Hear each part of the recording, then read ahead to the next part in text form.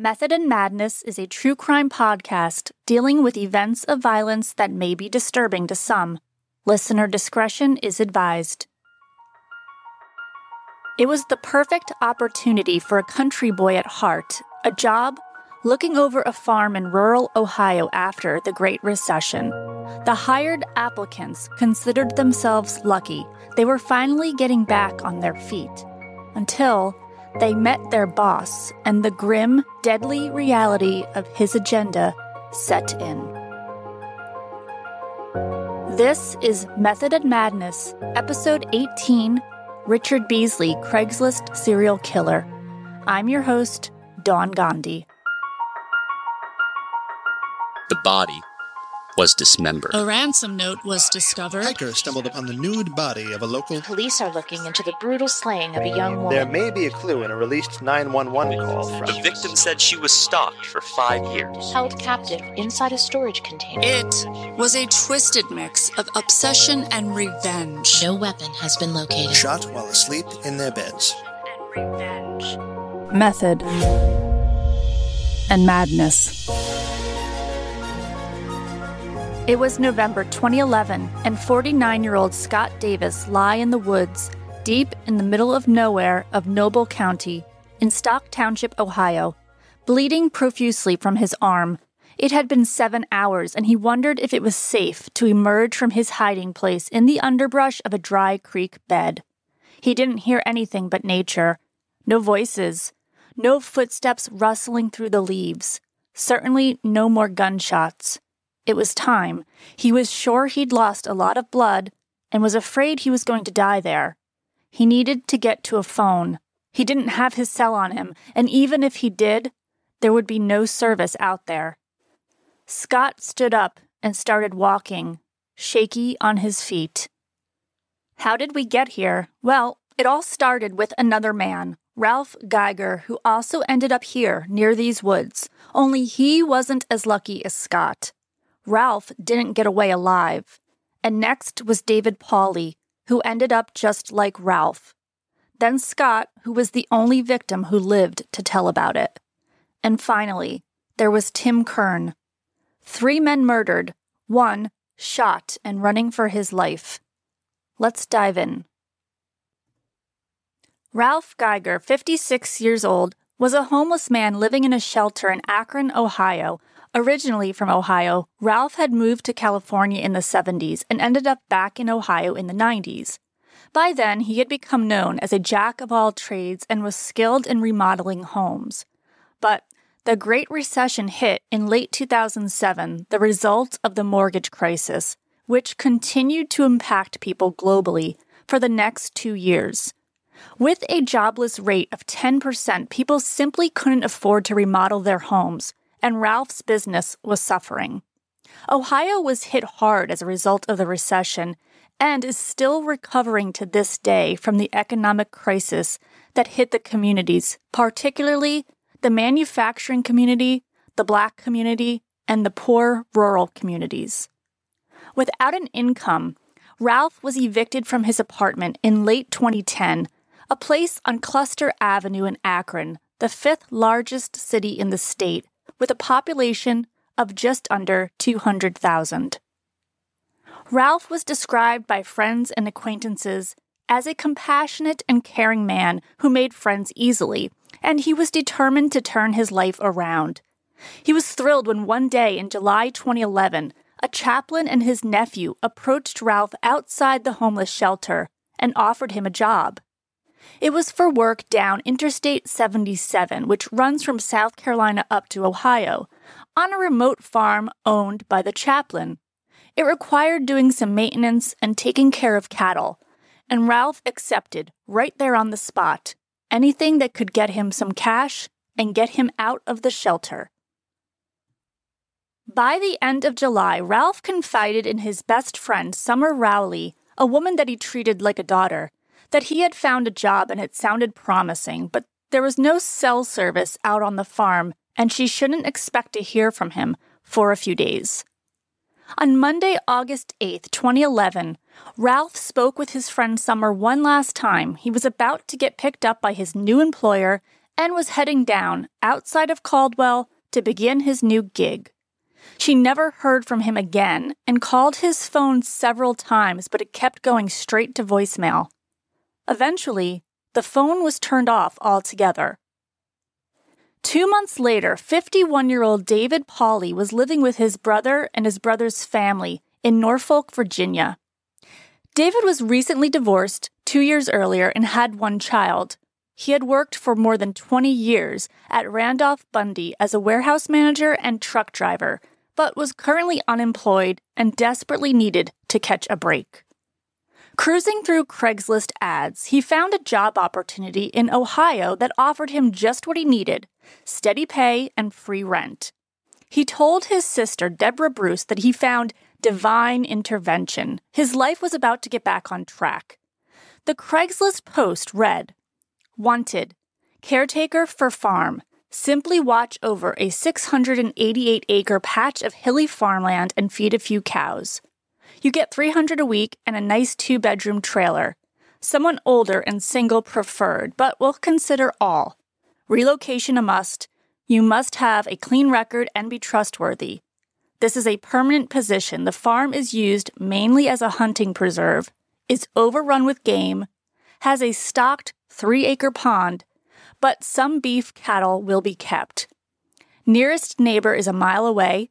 The place is secluded and beautiful. It will be a real getaway for the right person. Job of a lifetime. If you are ready to relocate, please contact ASAP. Position will not stay open." David packed all of his belongings into a truck and attached trailer and started the drive to Ohio. He stopped in Parkersburg, Virginia on October 22nd to sleep at the Red Roof Inn and called his sister, telling her that out of more than 100 people who had answered the ad, he had been hired and was on his way to his new job. She could hear the excitement in his voice, but it was the last time that she heard from him, the last time anyone heard from him. Next up was Scott Davis, who had answered an ad on Craigslist on October 9th, 2011. It was an ad for a job to be a caretaker of a remote farm in rural Ohio. He spoke with the man who placed the ad, Jack. The first questions Jack asked was how old Scott was, if he had a criminal record, and if he was married. Through several email and phone communications, Jack had described the farm as hilly, secluded, and that he had a large, extended family, 6 brothers and sisters, and tons of nephews and nieces that would run about on weekends. Jack asked Scott if he had any carpentry experience and if he'd ever worked with livestock. The interviews went well, and Jack had told him the job was his. Scott was living in South Carolina with his girlfriend, so he was a little hesitant about the move to Ohio, but his mother lived in Akron, and it seemed like fate. He could be close to her, help take care of her home for her, and he'd have a job that offered him flexibility and a carefree lifestyle. Besides, he was a self-proclaimed country boy, and Jack had told him to bring his Harley-Davidson as there was a ton of rural roads to ride on. It seemed perfect. Scott packed all of his belongings into his trailer, including his Harley, and set out on the road trip to Ohio on Sunday, November 6th. The plan was to meet Jack for breakfast, and Scott pulled into the parking lot of a Shoney's in Marietta on a chilly 36-degree morning. And there he met his new employer, Jack, a large man of 52, with white facial hair who chatted endlessly. Jack introduced Scott to his nephew, a tall high school kid named Brogan Rafferty. After breakfast, Jack informed Scott that they'd leave his truck and trailer at a nearby parking lot and come back to get it later. The road they were about to travel to get to the farm would have to be repaired before Scott's truck and trailer would be able to make it through, as it had been damaged by a landslide. Scott drove behind Jack and his nephew to the parking lot of Food Center Emporium in Caldwell. There, Scott got into the back seat of Brogan's white Buick LeSabre. With Brogan driving and Jack in the passenger seat, the trio were off to Scott's new home. They drove out of Caldwell, through Rado Ridge, and turned onto Don Warner Road, where the farm was located. During the drive, Jack talked Scott's ear off about how he was a preacher and that he and his nephew attended church frequently. He even went on and on about all his favorite foods. As the road became more and more rural and eventually turned into nothing more than a dirt road, Scott looked at his cell phone, and just as Jack had told him, he had no service. It had been about a 20-minute drive of Scott listening to Jack and looking out the window, watching the rural landscape go by, when Jack told Brogan to pull over and to let him and Scott out where they had, quote, gotten that deer the last time. Brogan stopped the car, and Jack and Scott got out with the intention of picking up some equipment that Jack had stashed there some day earlier. Brogan left the pair there on the dirt road and drove further down to turn the car around. Unknown to Scott, just a short walking distance away was a shallow grave with the decomposed body of Ralph Geiger lying in it, covered in leaves. And just a bit further from Ralph was another grave holding the body of David Pauly. As Jack and Scott walked down a hill toward a creek, Jack explained that in order to get Scott's truck and trailer to the location, they'd have to use the stashed equipment to do a little road repair. Not exactly what Scott had signed up for, but if it was the only way to get his truck down the road, he'd oblige. Just as they got down to the creek, Jack stopped and started looking around. He seemed lost. He told Scott that he couldn't remember where he had left the equipment and that they should walk back up to the dirt road. That was when Scott made what he later called, quote, one of the biggest mistakes of my life. He turned his back to Jack and started walking toward the road, when from behind him he heard the cock of a gun and Jack muttering the word, fuck. Scott spun around and saw his new boss pointing a gun right at his head.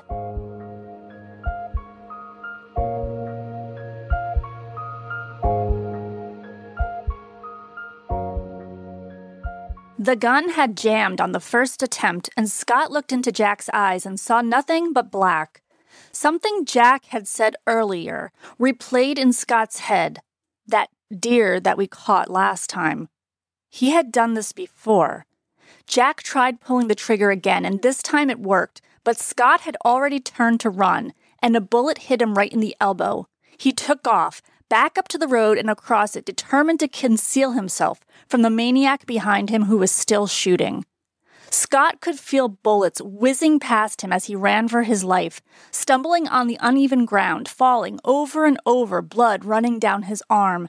The sound of bullets seemed endless, his heart pounding out of his chest. Scott was the only man hired for this so-called job that actually came out of it alive.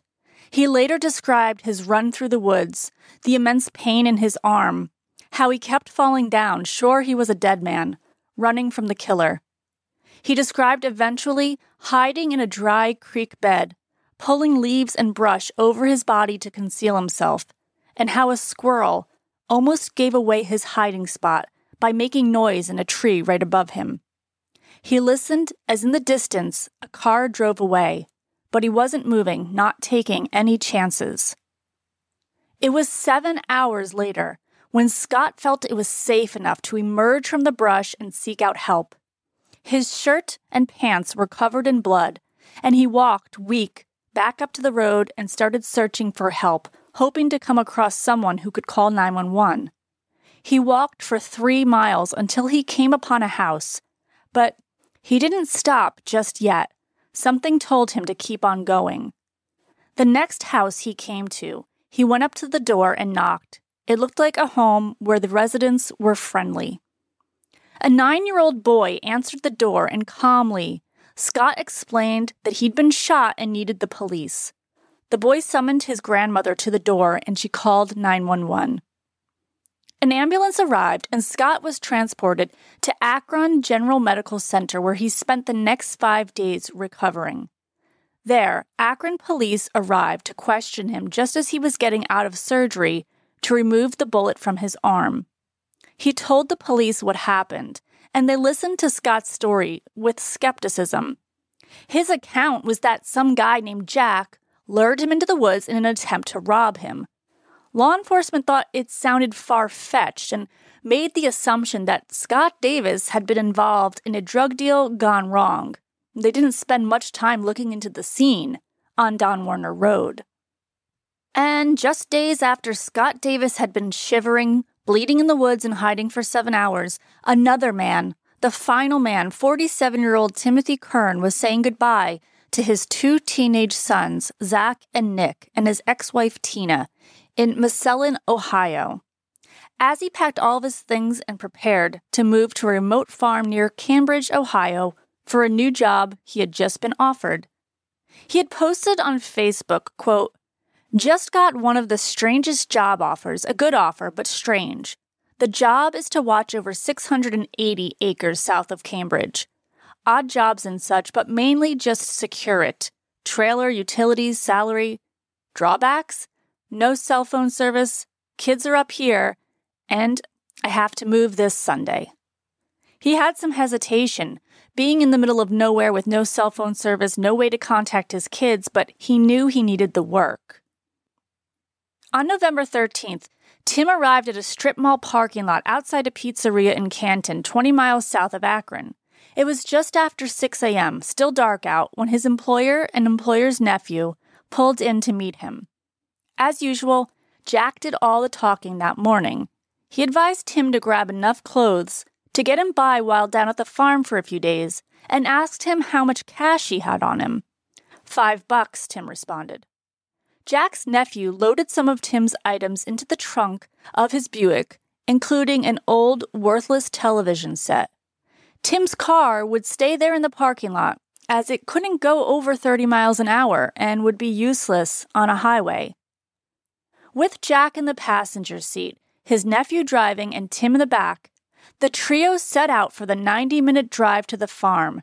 But after just a few minutes, Jack turned to Tim and said, "You know what? I need to go get my watch. I lost it in a field the other day when I was hunting squirrels."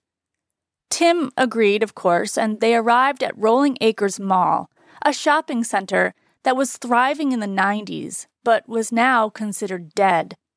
Eerie, with faded signage, decaying paint, with only a J.C. Penney still in business, but on its way out. They weren't going anywhere near Don Warner Road this time. It was barely light out when the 3 men got out of the car and began combing through the thick grass behind the mall. After a few minutes, Tim, his back to Jack, was looking down at the ground for this watch that was so important they had to go looking for it at dawn. As his head was down, Jack aimed his gun and shot Tim from behind. Tim fell to his knees as Jack asked, "Are you okay?" Jack then shot him 4 more times, once in between his eyes. Jack's nephew was shocked that Tim was still breathing, still gasping for air as he lay on his back on the ground. A few minutes later, he took his final breath, and Jack and the teen each grabbed a leg and dragged Tim to the freshly dug grave that Brogan had worked on just the day before. It was daylight now, and the 2 got back into Brogan's car and left, their final victim dead. And it's possible that this would have continued. Men may have continued to go missing while in pursuit of a new job opportunity. But on November 11th, a call had come into the sheriff's office from Boston, Massachusetts. A woman named Deborah Bruce was reporting that her twin brother, David Pauley, had gone to Noble County for a job, and that she hadn't heard back from him since October 22nd. After explaining that her brother had answered a Craigslist ad, police realized this was the same story provided by Scott Davis, the surviving victim. The story that police were skeptical about. Now, a missing persons report was filed on David Pauley, and law enforcement went back to Don Warner Road to search the area. Police had learned that Scott Davis had lost a black cap in the woods when he was running, and he tried to direct them verbally on how to find it. It could lead to other clues. Police scoured the area for 2 days, and they did come across the black cap near a creek which they used as their starting line. Soon, they found an empty grave, which would have been used for Scott Davis. They brought in cadaver dogs to look for David Pauly, and the dogs hit on a specific spot where police began to dig into the dirt. And on November 14th, police discovered the body of David Pauly buried in a shallow grave next to the dirt road. They now had a dead body and a gunshot victim claiming the assault was connected to a Craigslist ad, and David Pauly's sister was saying the same. So the next move was for law enforcement to track the Craigslist ad, which was easy enough. They took Scott Davis's computer and were able to track the communications from Jack using the IP address. It led them first to a local boy, 16-year-old Brogan Rafferty, who had done a lot of the email communications for Jack. Rafferty had no record but did have a troubled family life. His mother, Yvette, was a drug addict who had abandoned him when he was an infant, and Rafferty lived with his father, Michael, who worked long hours and was rarely around to raise his son. The FBI went to Stowe Monroe Falls High School on Graham Road in Stowe, Ohio, to talk to Rafferty, where they brought him down to the main office for questioning. He told law enforcement that he had nothing to do with the shooting of Scott Davis and knew nothing about the dead body found on Don Warner Road. Scott Davis, however, confirmed through a photo that the teen was in fact the, quote, nephew of Jack. This positive identification led to Brogan Rafferty's arrest, which eventually led to a full confession. Brogan Rafferty still had Tim Kern's TV in his trunk when he was questioned about his uncle Jack, who police suspected was actually a man named Richard Beasley, a 52-year-old whose name kept coming up when the locals were questioned. Sure enough, Rafferty confirmed that the farm owner, Jack, wasn't his uncle, but was actually a local named Richard Beasley. Rafferty told police that he and Beasley were close friends, that they met when the teen was 10 years old through his father, Michael. Since Rafferty spent most of his childhood essentially on his own, he saw Beasley as a mentor, a father figure. He had gone along with his mentor 4 times, helping him dig graves and chauffeuring the victims around.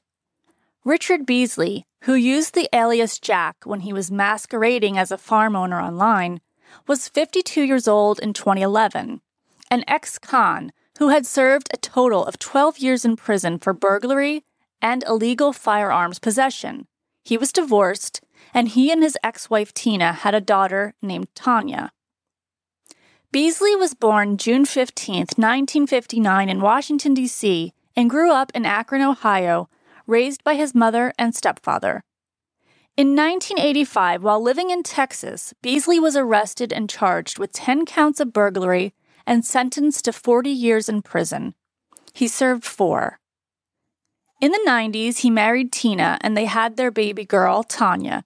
But before long, Beasley was in prison again for a 1998 federal weapons violation charge, and he served 7 years before being paroled.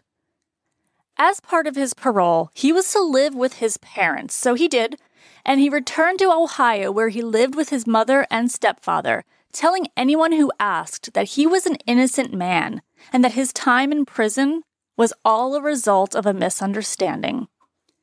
In 2006, a car accident permanently injured Beasley, and he became addicted to prescription painkillers, but he received a decent amount of money from the resulting lawsuit against the driver who caused the accident. With that money, he violated parole by moving out of his parents' house and buying a home. It was then that Beasley started attending church regularly, taking his young friend, Brogan Rafferty, with him. And eventually, he opened his home up to people in need, people who were trying to recover from drug addiction. But soon enough, Beasley began running a prostitution business out of the house. In December 2010, Beasley was arrested for possession of chemicals used in the manufacture of drugs. He posted bond the day after his arrest and was a free man temporarily. Still, he would wave off the charges and say he was innocent. Meanwhile, Texas issued a warrant for his arrest since he had violated his parole.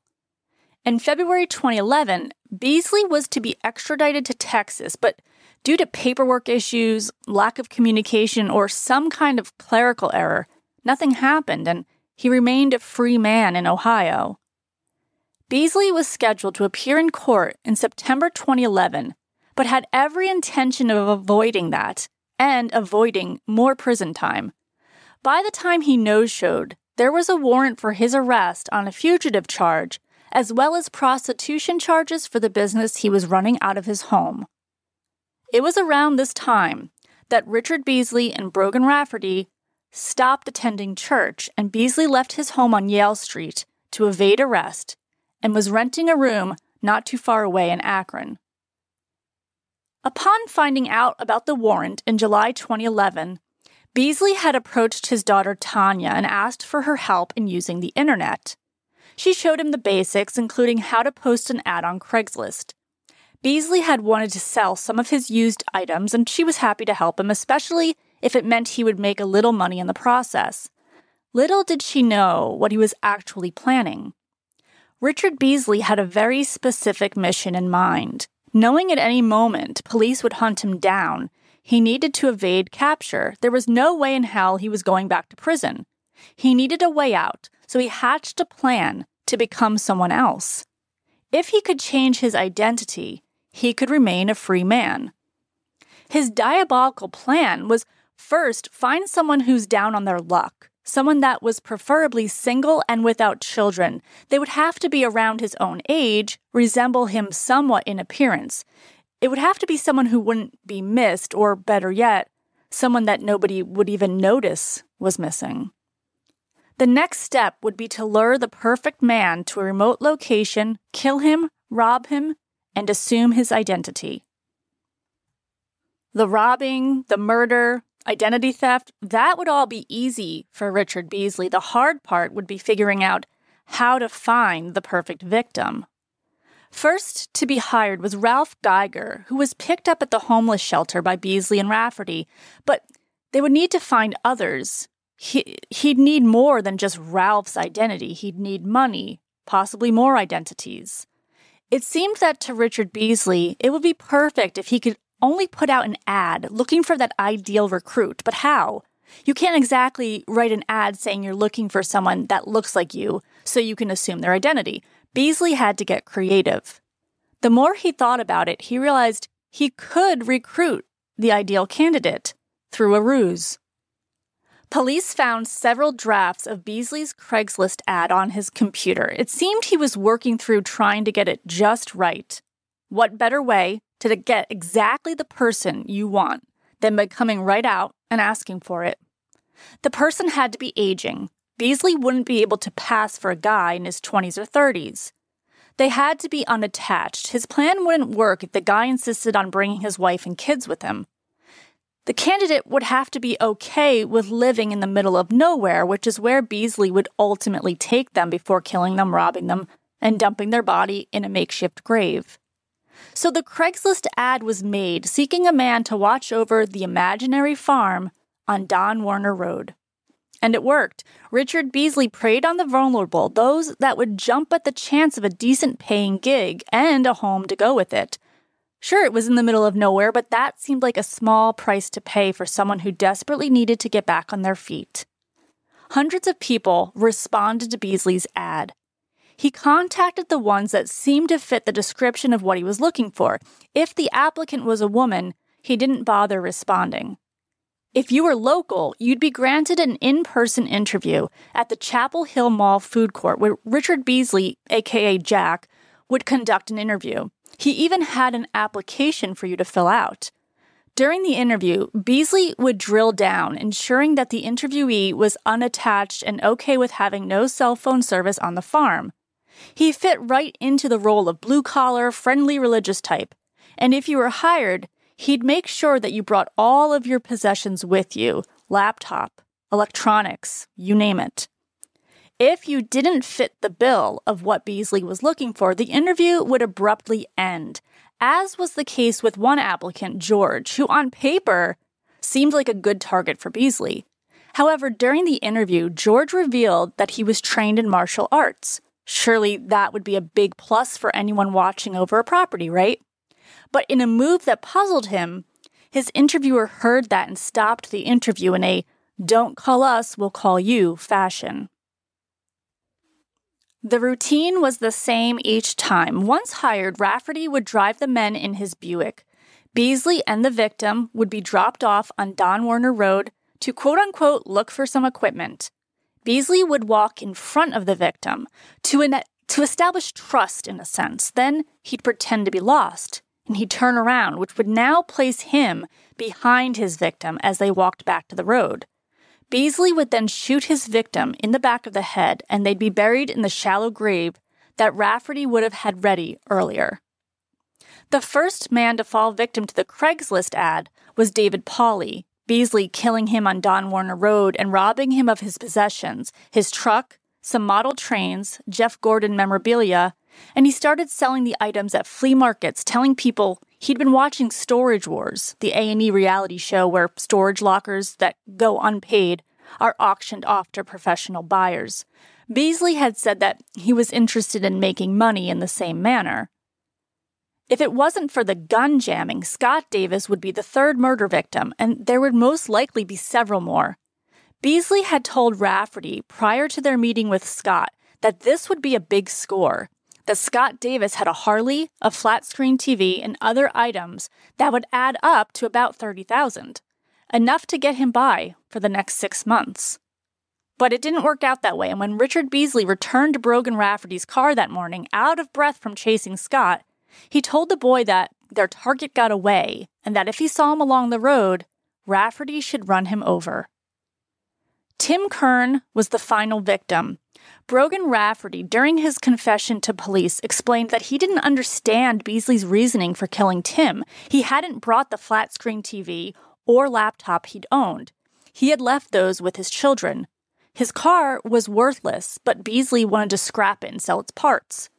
It seemed that Beasley was getting less and less careful. Even the grave dug for Tim Kern was more shallow than usual, smaller than usual, and the body would be easy to locate.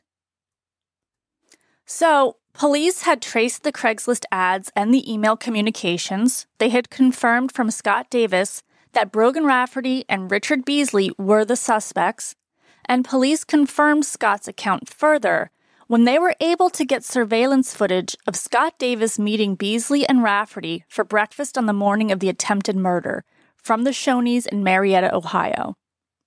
Initially, police had trouble locating Richard Beasley. He had abandoned his home, so they interviewed his daughter, Tanya.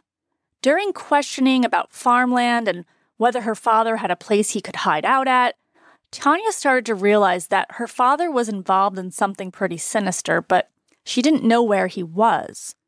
Eventually, though, the IP address led police to the home in Akron where Beasley was renting the room, under the name Ralph Geiger.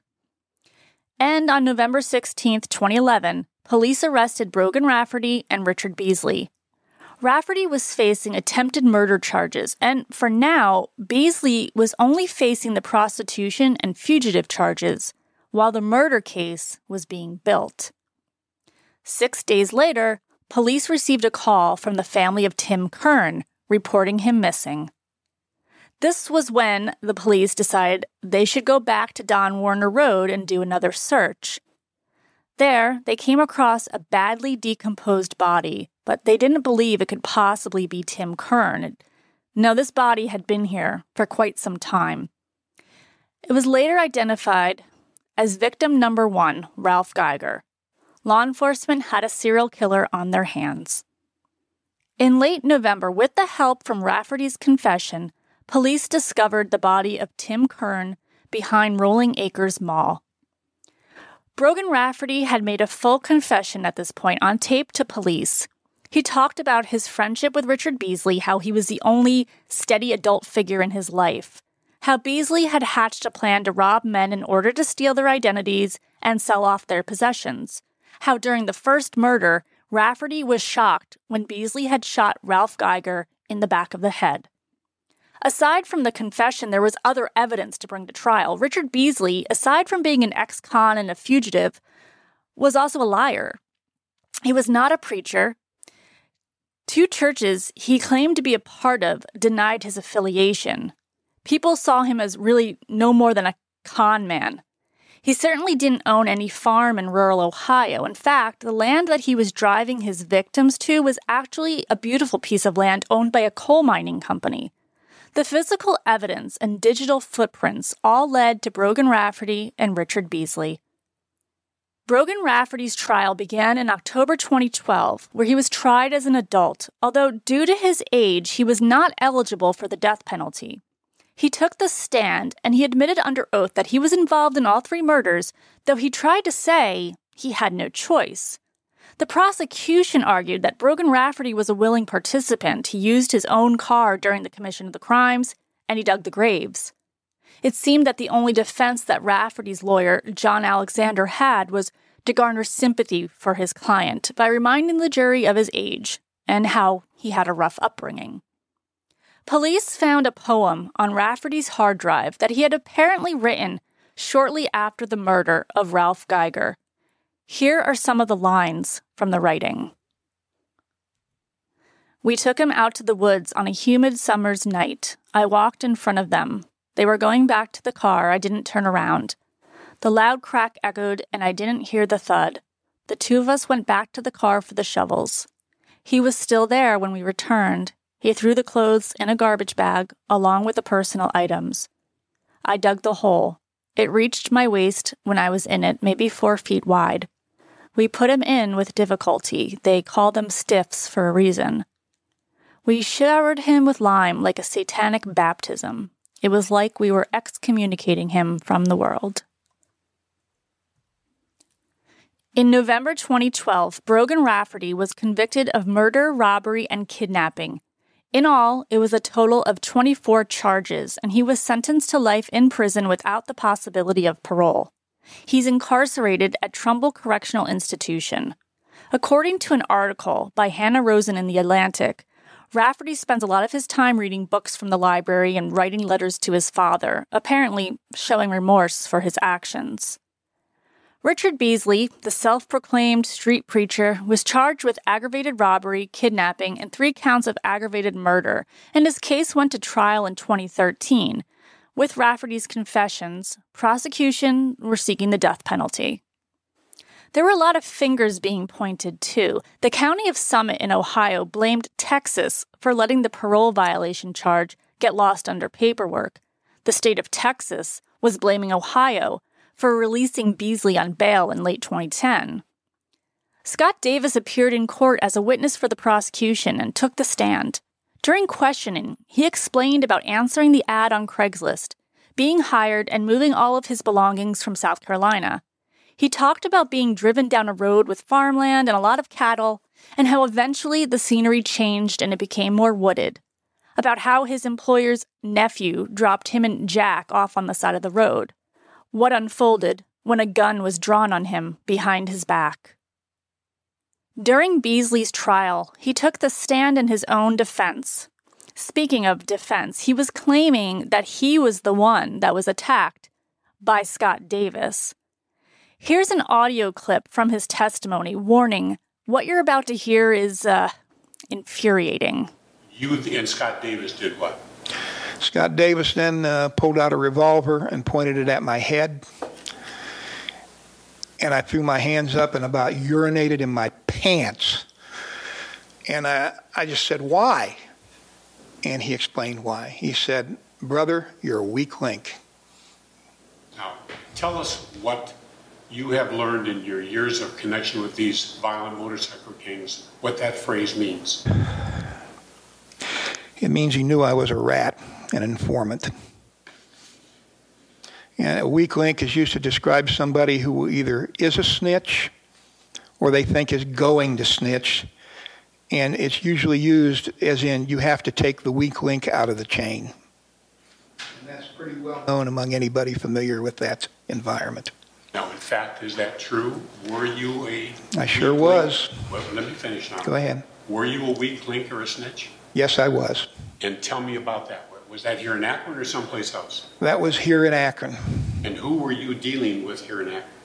Initially, I dealt with Officer Alan Jones, who was on the street narcotics squad, but I had bought him information on multiple times involving motorcycle gangs, so he hooked me up with Lieutenant Keith Meadows of the Akron Police Department, who was the gang officer who specifically dealt with motorcycle gangs. After he said you were a weak link, brother, Yes. while pointing his gun at you, what happened? It misfired 3 times, about 2 feet from my face, and I ran in the woods, and he ran after me. I fell. I'm just not in a condition to run. He got on top of me. We were wrestling over the gun. It misfired, then it fired, then it misfired.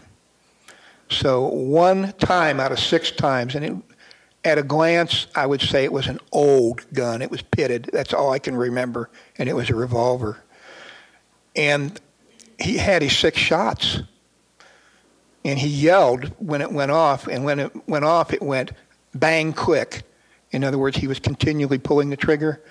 So he yelled, and I pushed him away, and he just kind of pushed away, and I said, "That's your 6." So if he was going to kill me, he had to do it with his hands. Did you know whether or not he was apparently struck with one of the bullets? In April 2013, Richard Beasley was convicted and sentenced to death. To this day, he maintains his innocence while incarcerated at Chillicothe Correctional Institution. Journalist Devin Friedman visited Richard Beasley in prison for an article in GQ.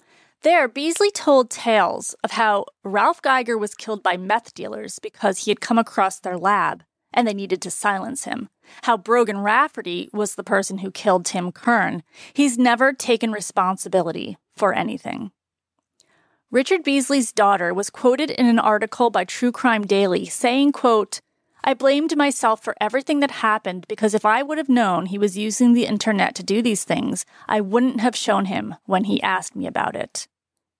Scott Davis gave a victim impact statement during Richard Beasley's sentencing, standing a few feet behind the convicted murderer who sat with his head down, dressed in orange and white striped prison garb. Scott thanked the court and spoke of his love for the victims' families that he had met along his journey. He thanked the jury and praised God for sparing his life on November 6, 2011. He then spoke directly to Richard Beasley, saying that he was in pain 24/7 and had a permanent plate in his arm. He talked about lying in the woods for 7 hours, freezing from blood loss, not knowing if he would survive, but praying, and telling himself that he could do this.